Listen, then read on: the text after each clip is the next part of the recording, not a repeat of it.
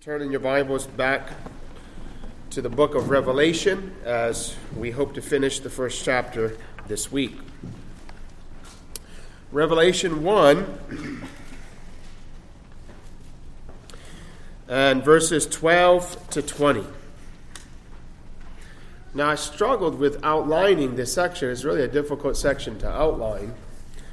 Fundamentally, we're going to see there's three things about Christ: his identity in verses 12 and 13, his description, verses 14 to 16, and then we're going to have to back up, or else perhaps we could even just keep going and say in verse 20 you have his location.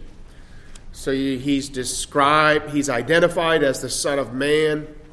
He's described in various ways, but the main point of it is his location, where he's located.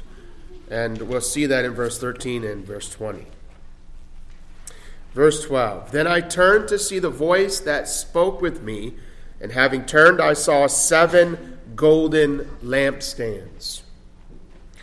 And in the midst of the 7 lampstands, one like the Son of Man, clothed with a garment down to the feet, and girded about the chest with a golden band. His head and hair were white like wool, as white as snow, and his eyes like a flame of fire. His feet were like fine brass, as if refined in a furnace, and his voice as the sound of many waters. He had in his right hand 7 stars, out of his mouth went a sharp 2-edged sword, and his countenance was like the sun shining in its strength. You can see, brethren, the importance of interpreting the book figuratively. This is figurative language. And when I saw him, I fell at his feet as dead. But he laid his right hand on me, saying to me, Do not be afraid. I am the first and the last. I am he who lives and was dead, and behold, I am alive forevermore. Amen. And I have the keys of Hades and of death. Write the things which you have seen, and the things which are, and the things which will take place after this. The mystery of the 7 stars which you saw in my right hand, and the 7 golden lampstands. The 7 stars are the angels of the 7 churches, and the 7 lampstands which you saw are the 7 churches. So thankfully we find in verse 20, at least in part, the inspired interpretation of the vision, or at least 2 key aspects of the vision. Now, to fully understand the imagery in this passage, we must first of all be familiar with the Old Covenant temple worship. This is temple imagery. Our Savior here is described as the priest, the high priest of his people, ministering within his new covenant church or churches or lampstand. And he's fundamentally doing within the new covenant church what the old covenant priest did in the old covenant temple. As we'll see, he's filling the candles, the lampstands with oil, and he's trimming their wick that they might shine brightly. So we find Christ here described in a most wonderful way as the priest, but also as the king of his church. Many of these symbols underscore his royalty. So he's the royal priest. He's king and priest in the midst of his church. That's how he's described. And thus I want to consider, as I've said, 3 things about him. First, his identity. Verse 12. Then I turned to see the voice that spoke with me, and having turned I saw, and then he goes on to say, one like the Son of Man, clothed with a garment down to the feet, and girded about the chest with a golden band. This is priestly. These are priestly garments. Now, to be fair, some have suggested they're more reflective of royal garments, but it's really taken out of Old Testament texts that describe the high priestly garments. I wouldn't fight anybody if they wanted to say these are royal garments, because as we're going to see, he's both king and priest. But it's rather evident that it's taken from the Old Testament, and it describes or portrays him here as our high priest. And in verse 13, again, he's described as one like the Son of Man. And this, of course, is language that's borrowed from the book of Daniel. In a couple key passages in Daniel, you have the Messiah described like one who's the Son of Man. And you know that Jesus oftentimes referred to himself as the Son of Man throughout the Gospels. Let me just quote to you one text, for example. Probably this one John has in mind, Daniel 7:13. I was watching in the night vision, and behold, one like the Son of Man came with the clouds of heaven. Then to him was given dominion and glory and a kingdom. So this one who's in Daniel 7, we find now is in Revelation 1. It's the same person. It's the Messiah. It's Jesus. And that's in part why some have suggested that the garments reflect more that of a king than priest, because of the imagery of Daniel 7, and that's, again, possible. If you remember, Daniel received a vision which depicted 4 great empires: Babylon, Medo-Persia, Greece, and Rome. And then we have one introduced in the mix, a 5th kingdom that outdoes the other 4. Because in Daniel 7:13 and 14, it describes his kingdom as having no end, in contrast to the other 4 kingdoms. In other words, in the midst of the 4th kingdom, that is, when Rome was at its height, Jesus would come and establish his kingdom. But his kingdom wouldn't be an outward kingdom, it would be an inward kingdom. It would be a spiritual kingdom, which will result ultimately in being established in the whole earth, in the 4 corners of the world. But it starts off modestly and in a small way, and it starts off spiritually in the hearts of men. Nevertheless, we find that Jesus here is described as the Messiah, as the one whose kingdom is eternal. And then secondly, notice his description of verse 14 to 16. John actually describes this one in a 7-fold way. And again, we have to interpret this description as figurative, not literal. It's figurative, and yet it's intentional. It intentionally teaches us something about Jesus. So each of these 7 imageries, while not literally true of him, they teach us something actually true of him. And let's go through them very quickly. First, his head and hair were like wool, as white as snow. Now, I think this probably underscores the fact that he's infinitely wise. The scriptures oftentimes speak of the hoary head, the one with gray hair, as being wise. Normally, the older you live, the grayer your hair becomes, and the wiser you become.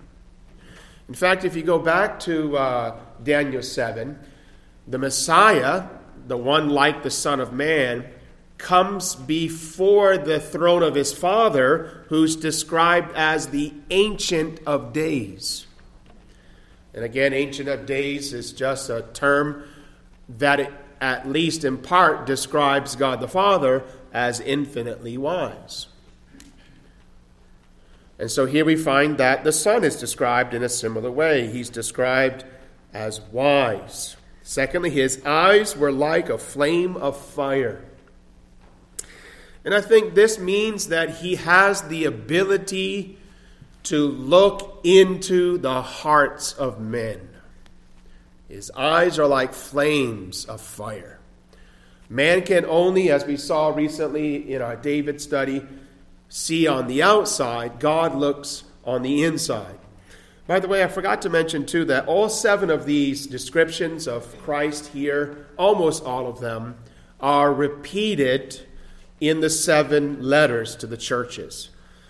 So really this is kind of a summary introduction to those 7 letters.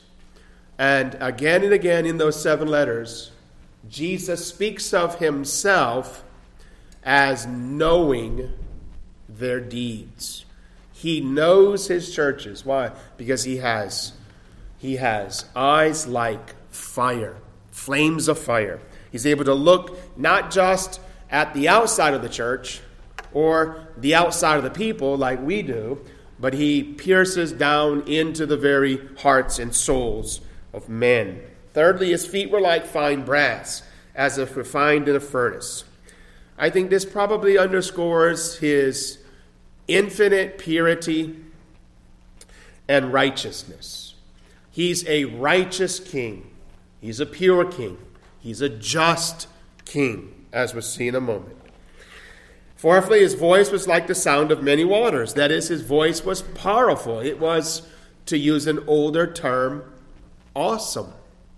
His voice was awesome, powerful, majestic.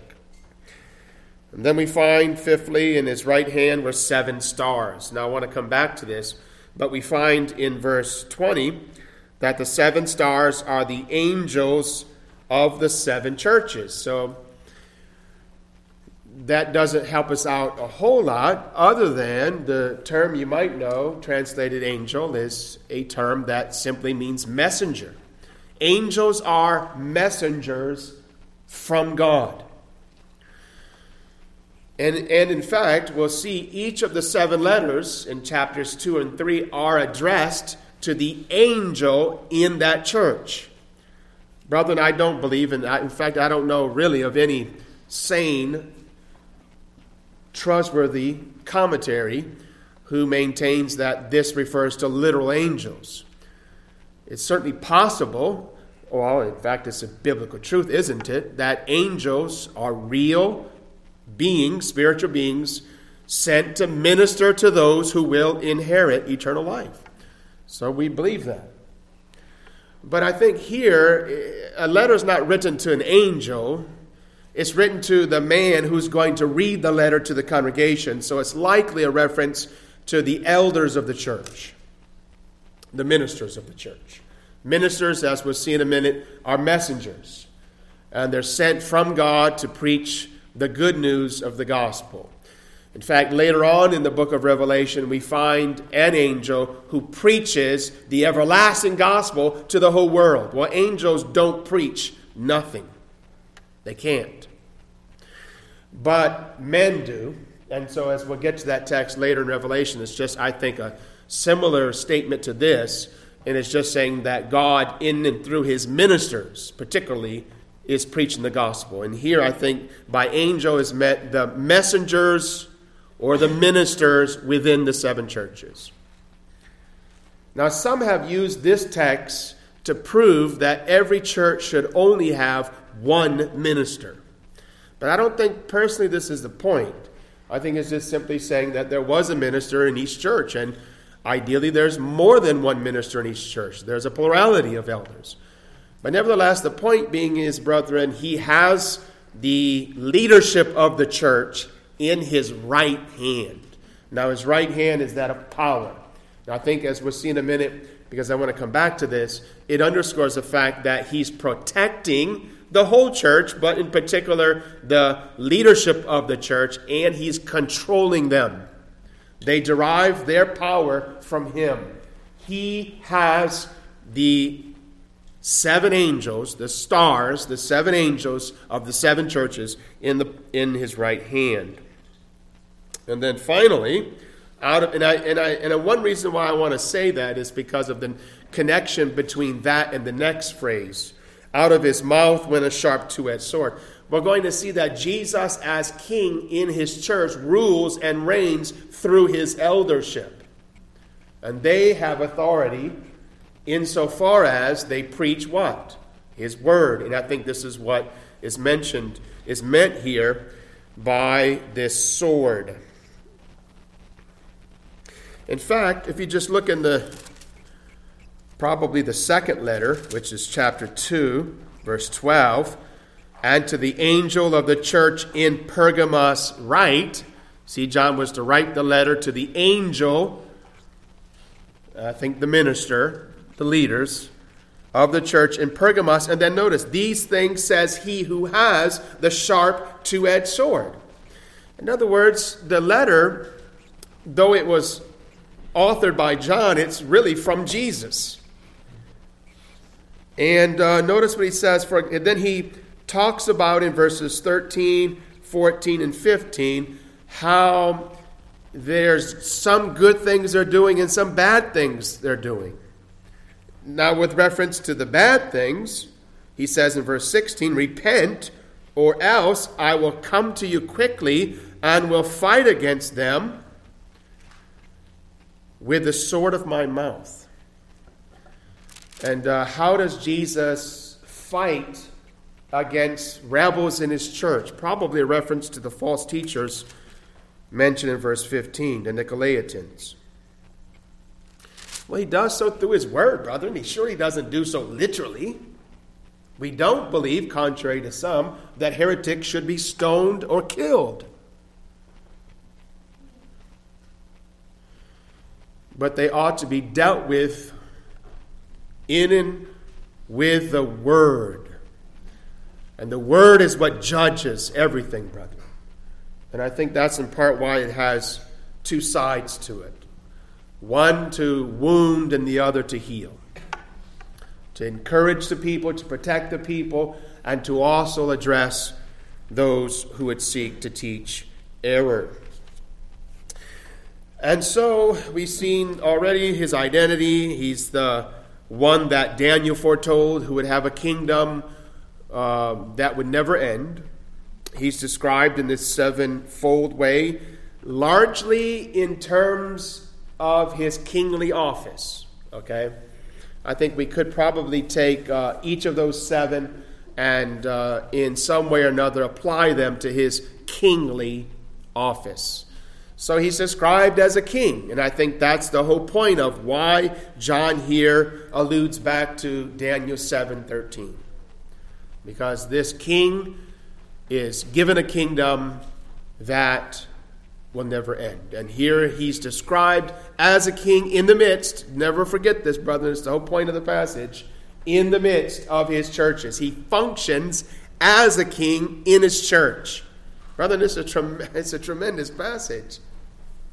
The whole point here is to encourage these seven churches who are being mistreated. You're being despised and mistreated, but guess what? You're not alone. I mean, it's an encouragement, isn't it, to have somebody to go through the difficulty with. You have a wife, you have a husband, you have a sibling, you have a friend, you have a parent. You have brethren in a church to go through the difficulty together. It helps us, it encourages us. But brethren, what's all that in comparison to having Jesus in our midst? That's the point.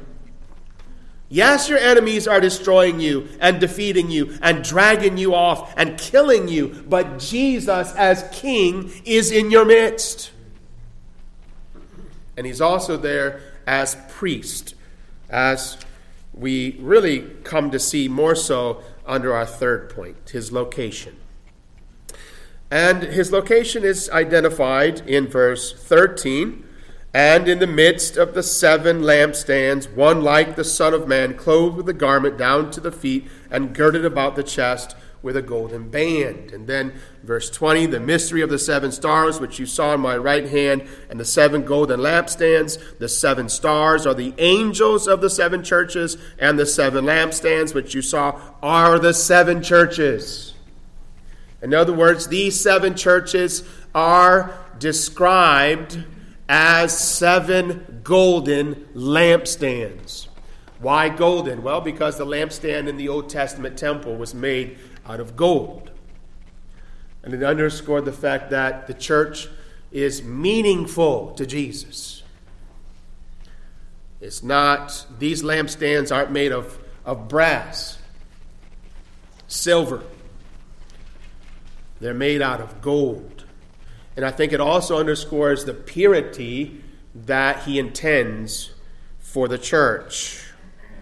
And then look in chapter 2. Verse 1, to the angel of the church at Ephesus write, these things says he who holds the 7 stars in his right hand, who walks in the midst of the 7 golden lampstands. Brother, there's a sense in which when these 7 letters are read in these 7 churches, Jesus, by the Spirit, in and through the Word, is in the midst of the church. He's there by and through his Word. He's in the midst of his 7 golden lampstands. Now, if you recall, within the Old Covenant temple, there was a golden lampstand that had 7 arms which burned brightly night and day. And it was a responsibility of the priest to ensure that the lampstand never went out. And as I've said already, that would necessitate them to do 2 things: to replenish the oil daily and to trim the wicks. And they did that, I think, in the first place, or that lampstand gave light day and night in the first place to afford the priests light that they could perform their other priestly duties. Otherwise, it would have been dark in there.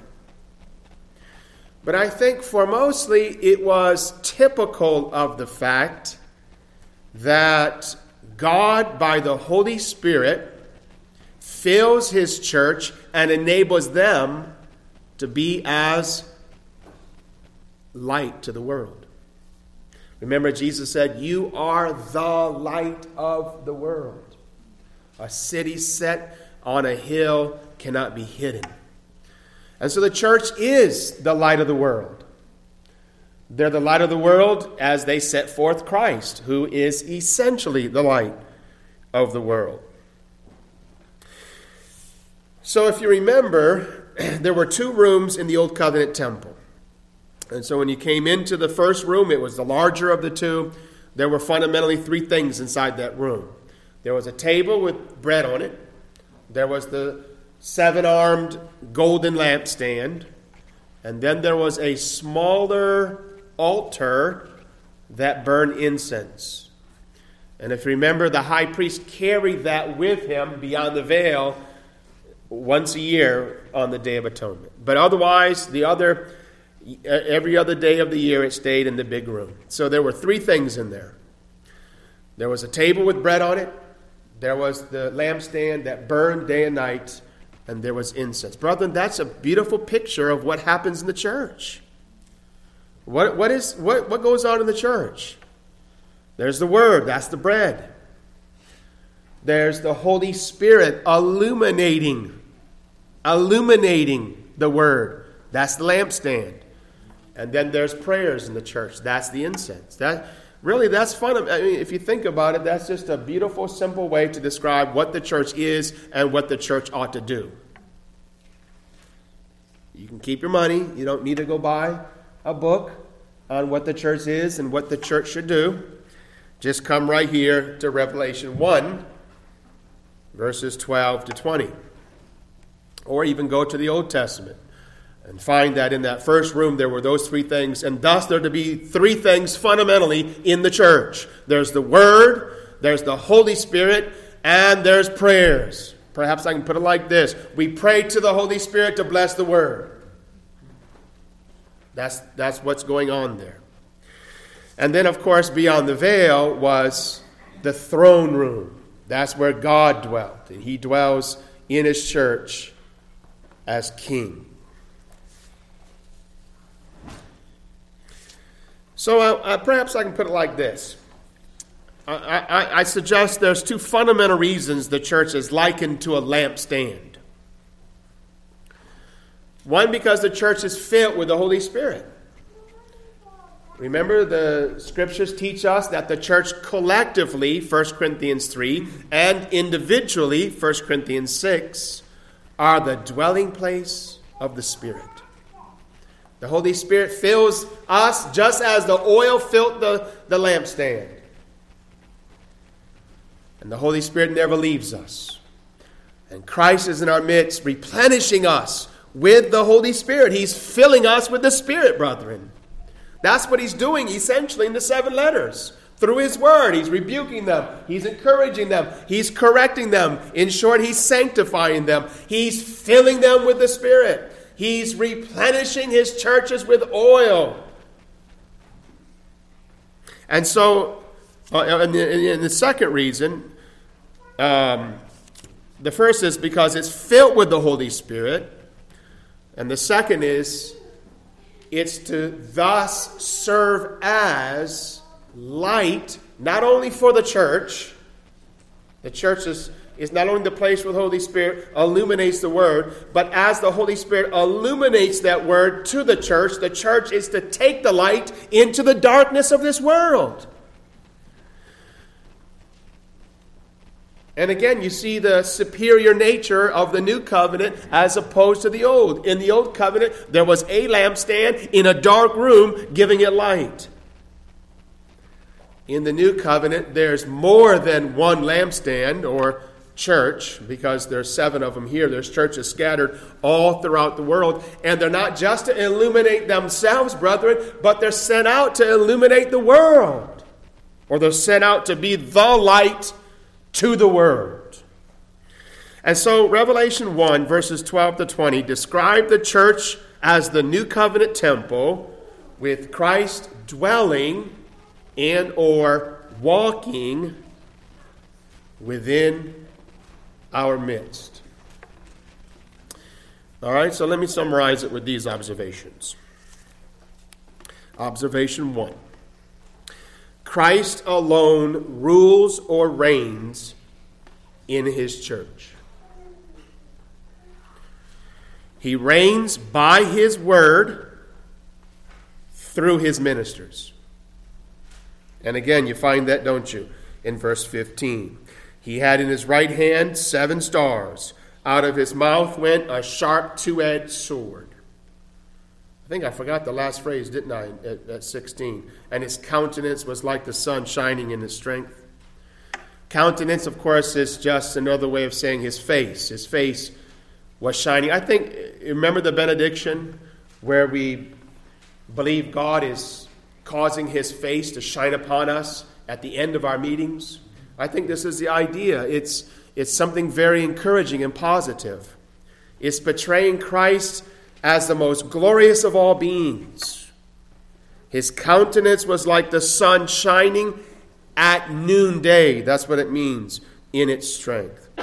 In other words, he's there in the church, brethren, most gloriously, and he's causing his grace and his mercy to shine upon his people. And that's why ministers for 2,000 years have closed the meetings with benedictions similar to the one that we typically use from Numbers 6. That speak of God causing his face to shine upon us. That's, I think, why it ends with that one, that 7th description. All right? So go back now, sorry about that, to the first observation. Christ alone rules or reigns in his church. And first of all, he rules by his word. Out of his mouth went a sharp 2-edged sword. And he rules through his ministers. He had in his right hand 7 stars. This means, brethren, that he not only protects his ministers, and surely this would have been a big encouragement to all the ministers in these 7 churches, but he also controls his ministers. Because remember, Jesus himself said that in one sense, all of the church, not just the minister, is in his hand. Remember, he said that no one can snatch them from my hand. That means he protects them. But here I think the direct thing, the point is, he not only protects his angels or ministers, but he controls them. That is, the authority that they have is an authority given to them by Christ. Because he's the king. He rules in his church. And he rules in his church through his word by his ministers. In another way of putting it would be like this. The only authority the minister has is when he sets before the people Jesus' word. He doesn't have any authority outside of that.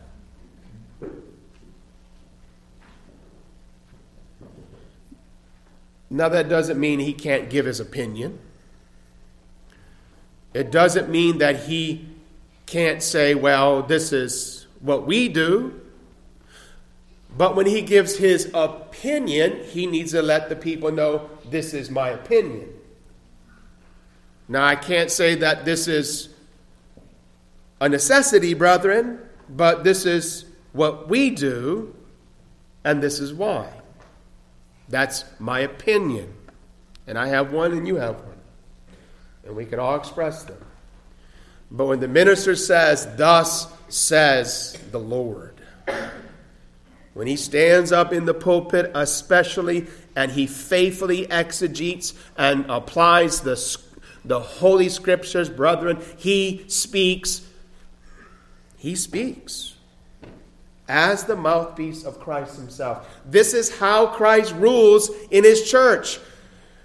Through his word, by his ministers. And then a second observation. Christ, as a royal priest, dwells in his church. And in some sense, brethren, this is kind of the whole point.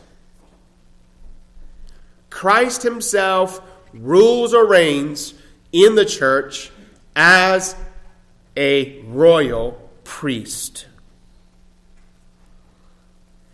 That is, he instructs them, he rules them, he protects them, he sanctifies them, he cleanses them, he encourages them, all as a royal priest. And that's exactly what he's doing in the 7 letters that we're going to begin to examine next week.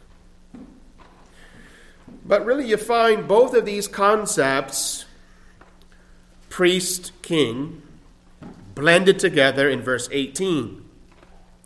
I am he who lives and was dead, and behold, I am alive forevermore. Amen.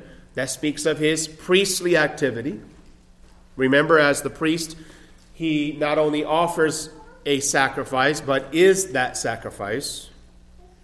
And then the next phrase, and I have the keys of Hades and of death. That speaks of him as a king.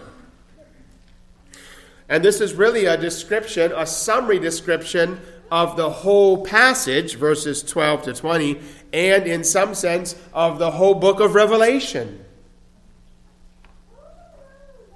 In other words, it describes him here as a royal priest. Notice first, he was dead, but now lives forever.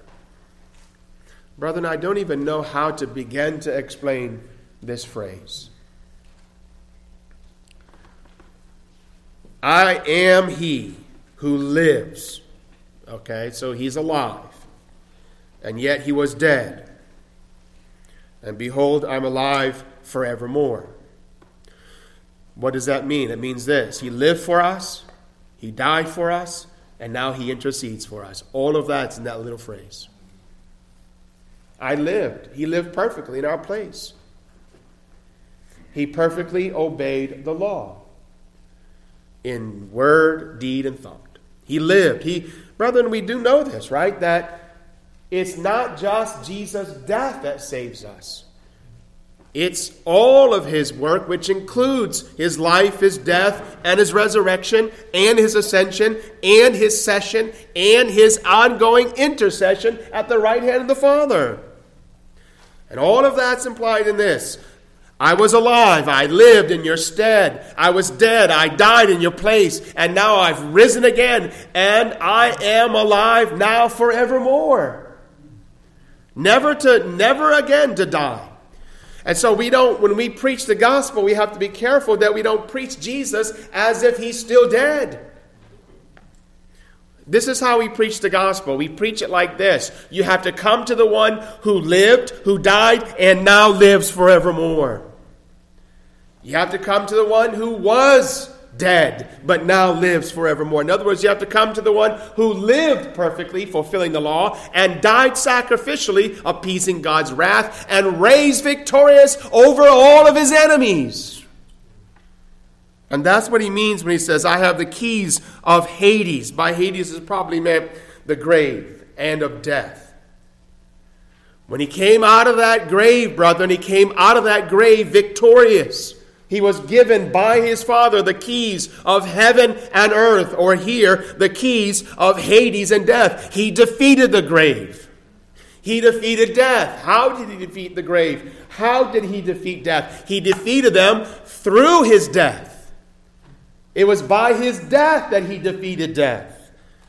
And I think the whole point here is that, look, you're being mistreated. You're being maligned. You're being hated. You're being persecuted. You're being put to death. Fear not, Jesus as King is ruling and reigning in the church, in your midst. And fear not, because what can they do? All they can do is kill the body. All they can do is... All your enemies can do, I think this is the point, is send you to Jesus. Fear not the one who can merely kill the body. Jesus has the keys of the grave and of death. And so if your enemies kill you, your body will go to the ground. And one day, because he rose from the dead, you too shall rise from the dead. And you arise from the dead as Jesus, never to die again.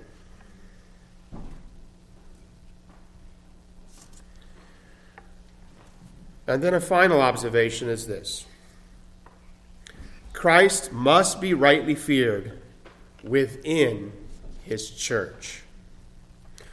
And here again I'm thinking, obviously, of John's response in verse 17. And when I saw him, I fell at his feet as dead. But he laid his right hand on me, saying to me, do not be afraid, I am the first and the last. I am he who lives. I was dead. Behold, I am alive forevermore. Amen. And I have the keys of Hades and death. In other words, while John's response was proper, he fell at the feet of the one that's in the vision. He fell at the feet of his king and high priest. There was in his response a measure of carnality. There was something in his response that Jesus corrects. And it's found in that phrase, do not be afraid.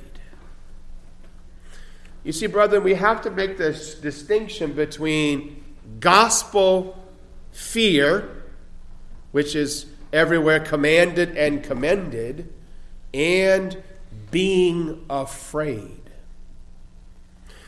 You see, the difference is fundamentally this. You're afraid of something that you don't know, something that's possibly out of control. You don't know how they can respond.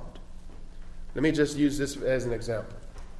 You get pulled over, let's say unjustly, and you're afraid.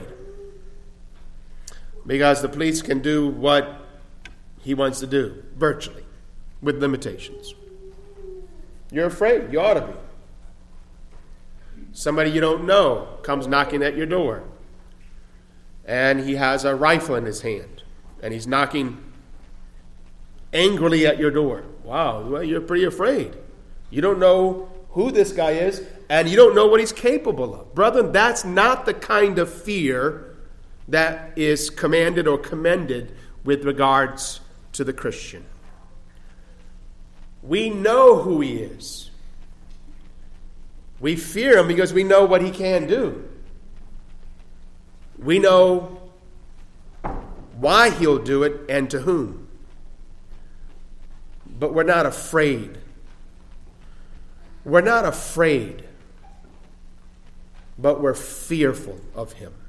Two different things. And that's why Jesus is reminding him, don't be afraid, John. This is who I am. I'm God. I'm the first and the last.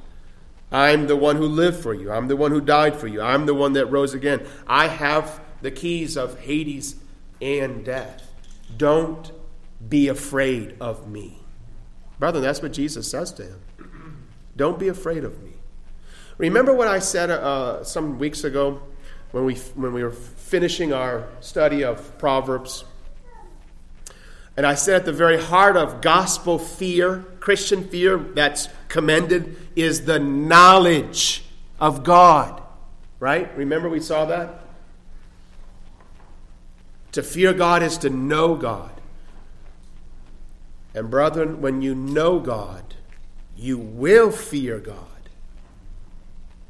But you won't be afraid of God. And that's a very big difference. And so how is the church to view Christ? Well, they're to view him as he's here revealed.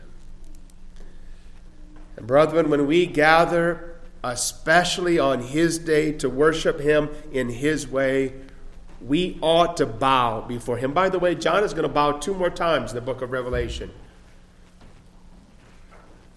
The other 2 times he bows wrongly before the angel that's giving him the information.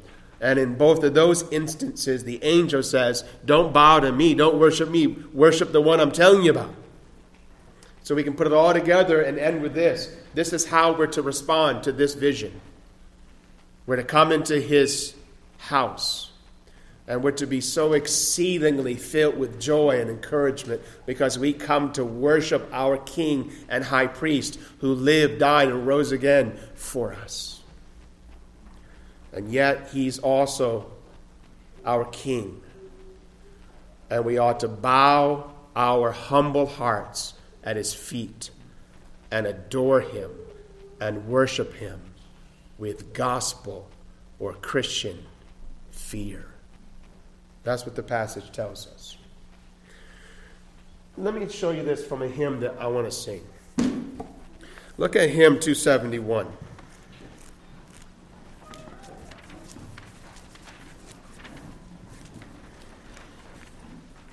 How sweet and awe-filled, awful, is the place. See, the 7 churches, the 7 golden lampstands of Revelation are here described as a sweet and awful place where Christ is within the doors, while everlasting love displays the choicest of her stores. Let's stand and sing together. Hymn 271. Oh, I'm sorry, who was that? I wanted to observe something about the refiner's fire, that Christ's eyes were like the refiner's fire. And then there's another scripture that says he is like a refiner's fire. So we are getting refined by his eyes. That's true. Good point, Mrs. Pickett. Thank you, brother. All right, let's stand and close our devotional time by singing hymn 271.